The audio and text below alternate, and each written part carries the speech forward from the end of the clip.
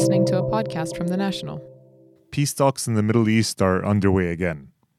The very term itself, some would say, implies failure. And in the region, UN-brokered or multilateral agreements usually indicate a complete political breakdown. When we look at the brief history of modern diplomacy in the Middle East, we'll find a high likelihood of failure at peace talks. You have Camp David, the Iran nuclear talks, which for all intents and purposes could lead to conflict, the Yemeni civil war, and Iraq through the decades. All have somehow been unsuccessful. But now we have a new cul-de-sac in the diplomacy arena, and the most recent addition to the futility of the term. It's found in Syria. This is Beyond the Headlines. I am Nasser Al-Wesmi, and this week we'll also be taking a look at Manchester's Muslim population as police report a 500% spike in hate crime and a volcano that is threatening the lives of thousands of people. But first, we go to the Middle East. Syria is gripped in a war that has killed more people than any conflict in recent history. Both Bashar Al Assad's government and the opposition are gathered in Geneva for the 8th round of peace talks. Experts are saying this one might have the highest chance of success, with the other 7 failing. Both parties have coordinated before the meeting in the Swiss city. But with snubs and impossible demands already underway, negotiators look to be falling on old habits. The National's Mina Al Droubi is covering the event, and she joins us having talked to several key members on both sides. You're at the talks. Can you give us an impression of what the mood is in the halls and the negotiation rooms? So it's very quiet this morning at the UN headquarters in Geneva. There isn't really much going on. The new chief for the High Negotiations Committee, Nasser Al-Hariri, Syria's main opposition group, is currently having a bilateral meeting with the UN mediator, Staffan de Mistura. And the opposition delegation is set to meet with UN officials later this afternoon in the Palais des Nations. And up until an hour ago, there was still no indication that a government delegation would be attending the talks. But I just received news that the delegation, if it decides to participate, will arrive to Geneva tomorrow morning. And it's been reported that they were still furious at the fact that the opposition wants the removal of Bashar Al Assad. So that's what's been going on this morning. Okay, so what's the best case scenario for each section? And I mean, is this a talk like we've seen in the past where one side is demanding something so impossible that the process is more or less sabotaged before it even begins? So I've spoken to many experts on this issue. Some are positive that at least for the first time there is a unified delegation attending the peace talks in Geneva. And that is what Nasser Al-Hariri said last night, that the opposition is ready and unified for real talks this time round. The opposition is still sticking to its word that they want Bashar al-Assad, the Syrian president, to go before any political transition is set to happen. But Mr. al-Hariri told reporters last night that the opposition is willing to go into serious negotiations with the regime, regardless of whether they want him to go. So they are open to talks, which could show that there is a slight chance of change of tone in the opposition. And we're hopeful that something valid can come out of these talks in the next few days. The talks are also expected to focus primarily on a new constitution and elections, two of the four so-called baskets of reforms laid out by the UN for a political settlement to the Syrian crisis. What are those baskets, and what are they hoping to achieve in those? So Mr. de Mistura announced earlier that he would press hard for particular upfront attention on a new constitution and UN-supervised elections, two of the four baskets, which also include a non-sectarian transitional government and counter-terrorism measures. Now, the discussions will also address the issues of detainees, people that have been abducted and missing by the regime. And Mr. de Mistura said, and also Nasser Al-Hariri said last night, that they will be pushing for a full humanitarian access in any besieged or hard-to-reach areas, including Eastern Ghouta. Historically, these talks have a high chance of breaking down, like we've mentioned. But is it one of those meetings whereby the more times both sides get together, the better it is for the country? I mean, even if they don't come to an agreement, or is it likely to spark more conflict in Syria if we see a breakdown? I mean, we are in the eighth round of the Syrian peace talks, and Syria's humanitarian crisis is worsening by the second. The talks in Geneva originally started in 2012 during the early stages of the Syrian war and aimed to establish a transitional government. However, the first talks and the subsequent ones in 2014, 2016, and earlier this year ended in a deadlock.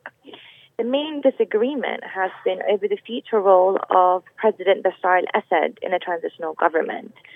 This has considerably weakened the opposition's capability to negotiate a favorable way out of the crisis over the past few months.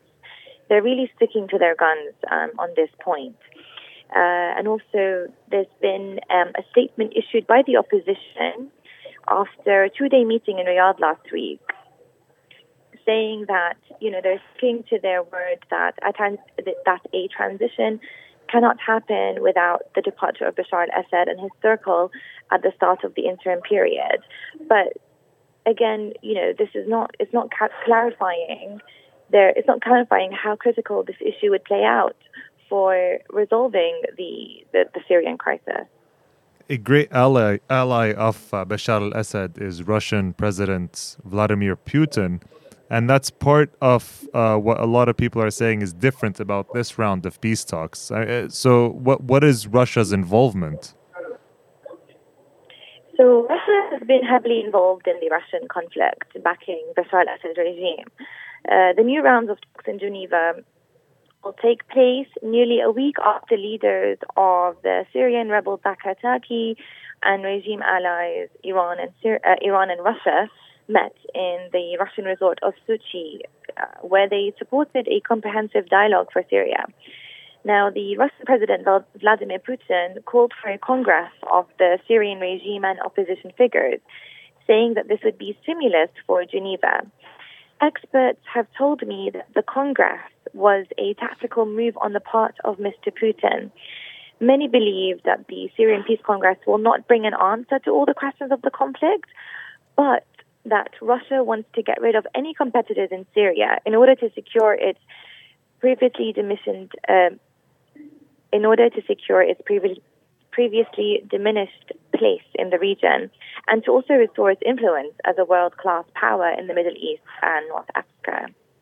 I mean, what about the other countries? This is clearly a conflict that involves not only the neighboring countries, but regional and international players. So, I mean, what is the international community's reaction to what's going on right now? So the Western parties aim to have quite a similar progress at Geneva talks than what the opposition is pushing for. And also, Western parties feel that they actually have more say in Geneva than in any other round of the peace talks. As the US and the UK have sort of taken a step back in these negotiations, and they weren't involved in the Sochi talks or the Astana talks that were led by Russia. The United States has played a relatively limited role in the Syrian affair. Previous President Barack Obama started out in harmony with the Middle East Arab Spring, declaring that the Syrian president must go. However, Russia's continued interest in a naval base on the Mediterranean in Syria could show to a certain extent that the Syrian war can become a proxy war between the U.S. and Russia. So the U.S. was left with an inconclusive support of some of an anti-Assad elements in Syria, and so it backed Kurdish forces, the YPG, that they sort of backed the Kurdish forces that took ISIL's capital Raqqa in Syria's northwest quite recently. So the U.S. has sort of been sidelined, and it's been supporting rebels, anti-Assad rebels, in the last few years. Indonesian authorities ordered more than 100,000 people to flee the island of Bali after the iconic Mount Agung became active over the weekend. Plumes of smoke hurled into the air as high up as 9,000 meters have forced them to shut down the airport. Now, tens of thousands of tourists are stranded in Bali, and some locals have lost their livelihood. We're joined by Theodora Sutcliffe, a reporter who wrote an article for us on the chaos that's ensuing in Bali and what might happen in the case of a volcanic eruption. So how serious is this threat? You spoke to some volcanologists. I mean, what did they have to say? Right. Well, why people are concerned is that Agung is a large volcano with a record of large eruptions in a very populated part of the world.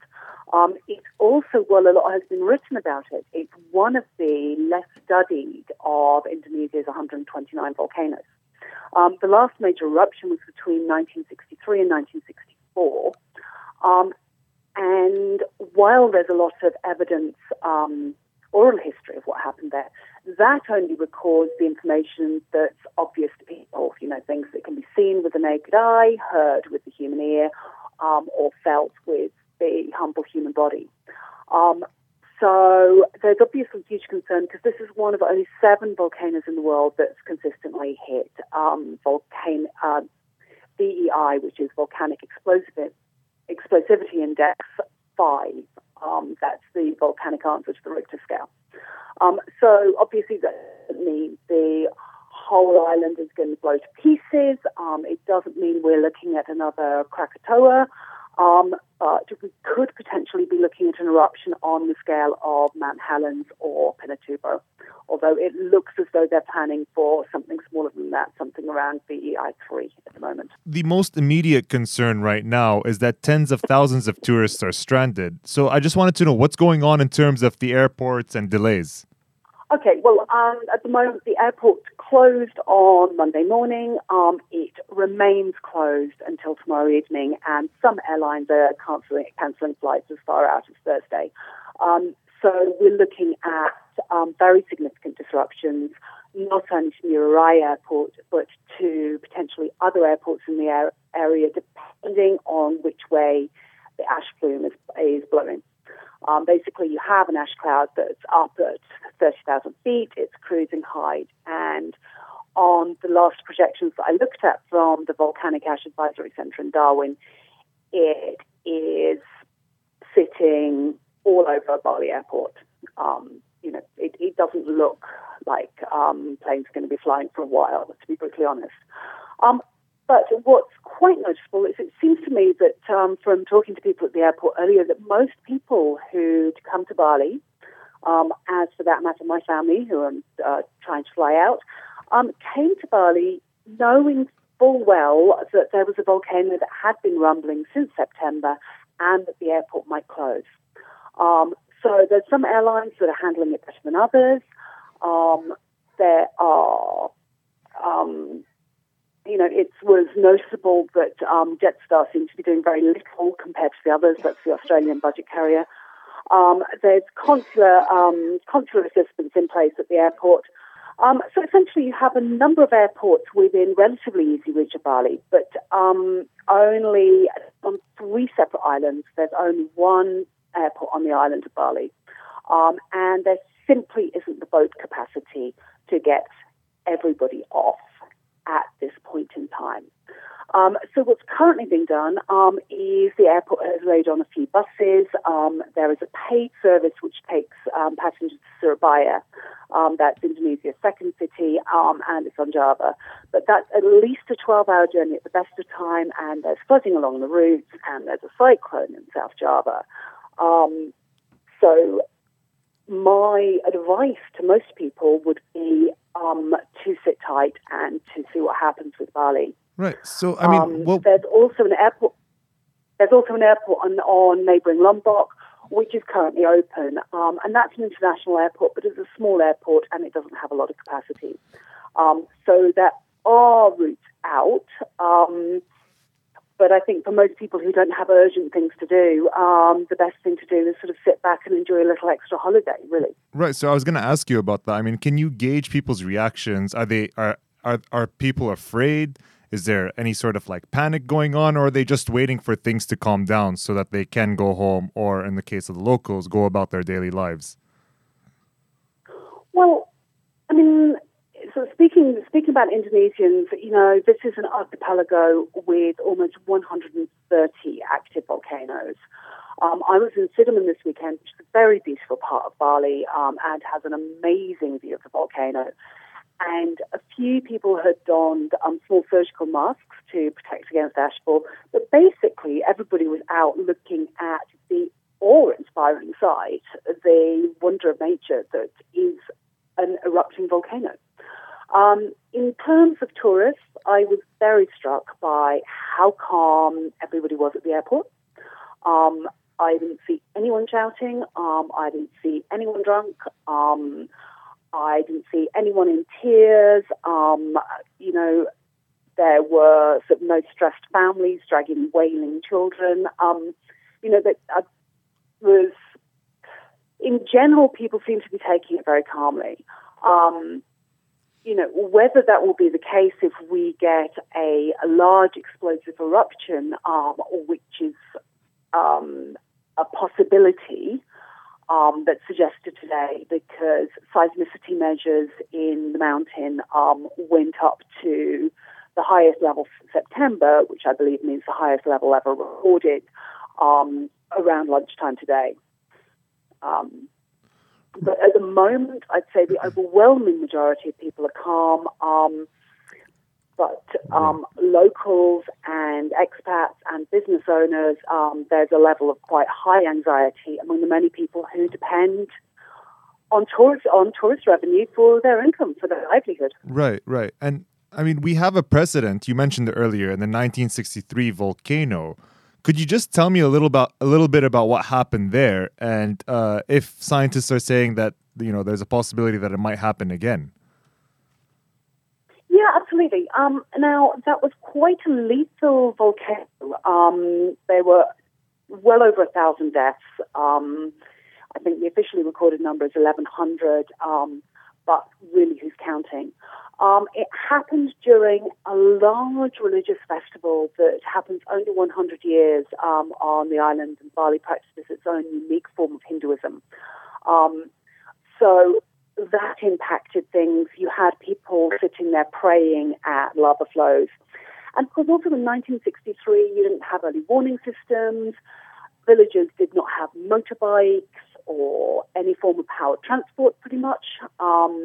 There were, no mobile phones, no internet, no siren systems, no early warning systems in place, no geologists on the mountain measuring what was going on. So I think people who extrapolate from the fatalities there to assume a similar number of fatalities now would be wrong. But one thing the authorities are doing at the moment is being very forcible about evacuating everyone from within 8 to 10 kilometre radius of the volcano. One of the big threats at the moment is perceived to be lahars, which are fast-moving volcanic mudslides which run down riverbeds. Another threat that could occur if we get a large explosive eruption is pyroclastic flows. And these are sort of superheated clouds of gas, steam, and volcanic material that can travel at sort of 200 kilometers an hour or faster. However, what I want to sort of re-emphasize is that for the tourist areas, sort of Ubud is 35 kilometers from Agung, Kuta Seminyak, South Bali, 50 to 70. For most tourists, there's going to be very limited impact, but for limited risk. But for the locals in those areas, many of whom have already lost their rice crops, perhaps had to sell their livestock at a loss, been evacuated and living in shelters, they're at risk, and consequences for them could be, already are, very, very real.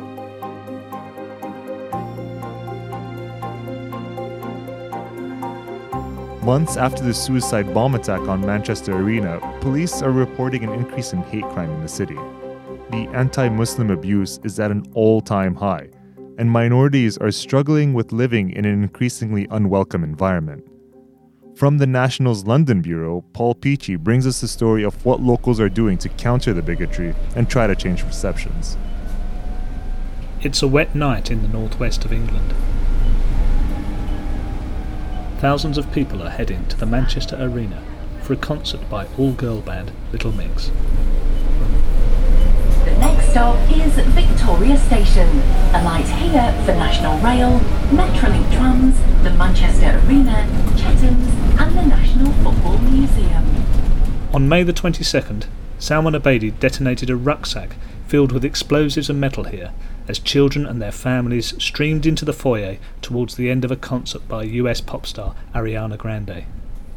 He killed 22 people, more than a third of them girls. Susan works on a stall outside the venue, painting the faces of a steady stream of young girls heading to the concert. Were you here 6 months ago? I wasn't here that night, but I normally am, and I'm normally stood in that entrance there, and it just scared me looking at it.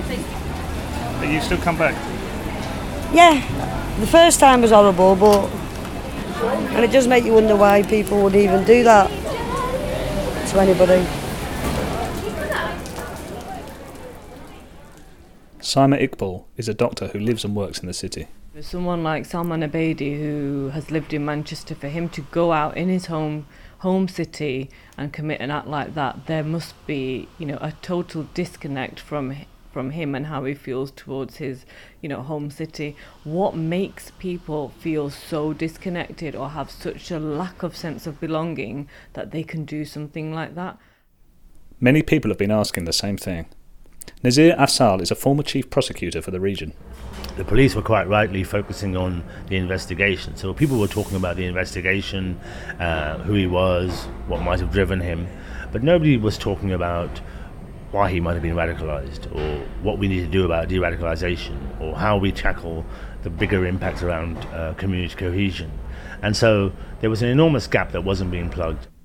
He has been asked to join a panel set up by the Mayor of Manchester to take a hard look at the national anti-radicalisation strategy and ask whether the city can come up with something better.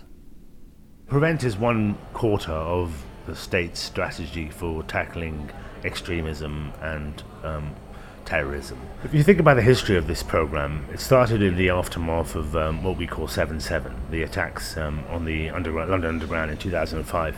It was created then by the Tony Blair government, and initially it was accepted by everybody as what it is, safeguarding.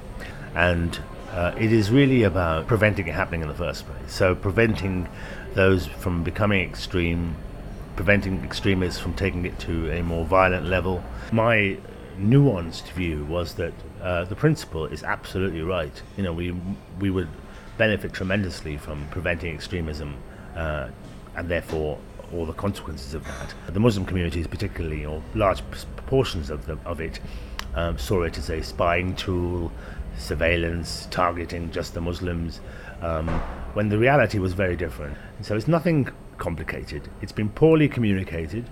There's been really poor engagement with the communities most impacted by it, and all of that is fixable and is being fixed. Not everybody is convinced. I'm heading to the office of grassroots organisation Muslim Engagement and Development. Its members have been working with the police to address concerns of the community.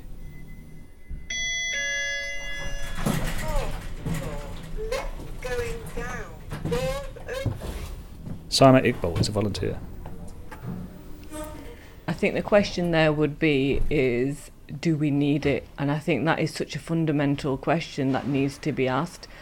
Sometimes people will say, well, we need Prevent to keep the country safe. It's almost like, so what? In the recent Home Office figures, 95% of referrals were incorrect.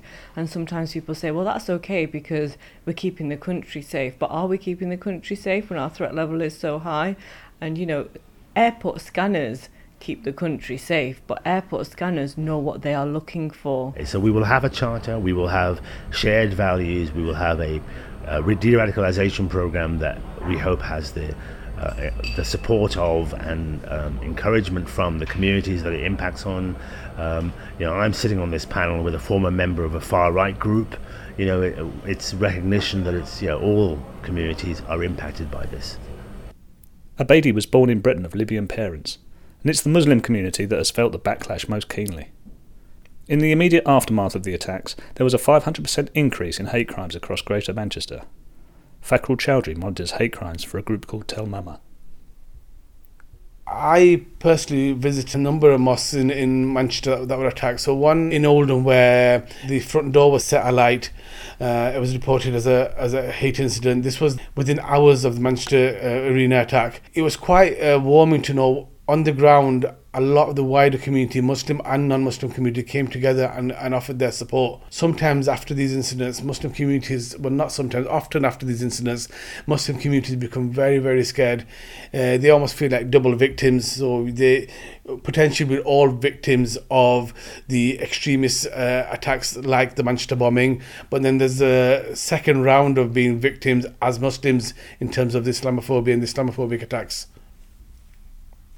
This country has had 50 years of terrorism because we had the Irish Republican movement and therefore we had Irish Republican terrorism in the 60s and 70s and 80s and 90s, where Manchester City Centre was virtually destroyed by an IRA bomb in the 1990s. So we've had experience of it, and this is why I suspect the people here are resilient. They've been bombed by the Nazis during the Second World War as well, so they're resilient to this kind of activity. This is nothing new to them. But what they want to do is win this war, not through violence and not through attacks and not through military ways, but win the war of ideas. And the war of ideas requires us to understand what it is that we are dealing with and what it is that we believe in. And I am absolutely certain that Greater Manchester can lead the way in this. I think there's such a momentum.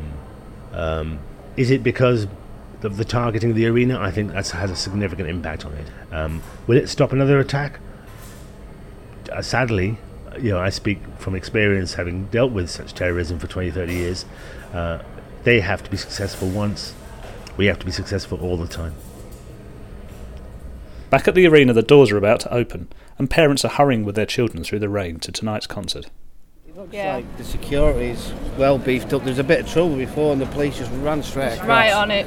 We booked this in December last year, and when we heard about it, is it May and June it happened? When it was May, we was a bit scared, but no, we decided come. Yeah. Got one queue now, then we don't get wet. I'm just taxi. He's a taxi driver. So yeah, looking forward to it. No, the terrorists are not going to put us off. Definitely not. Thanks to Paul Peachey, who produced and reported that segment. I'd also like to thank Mina Al Droubi, Theodora Sutcliffe, and Kevin Jeffers for producing this show.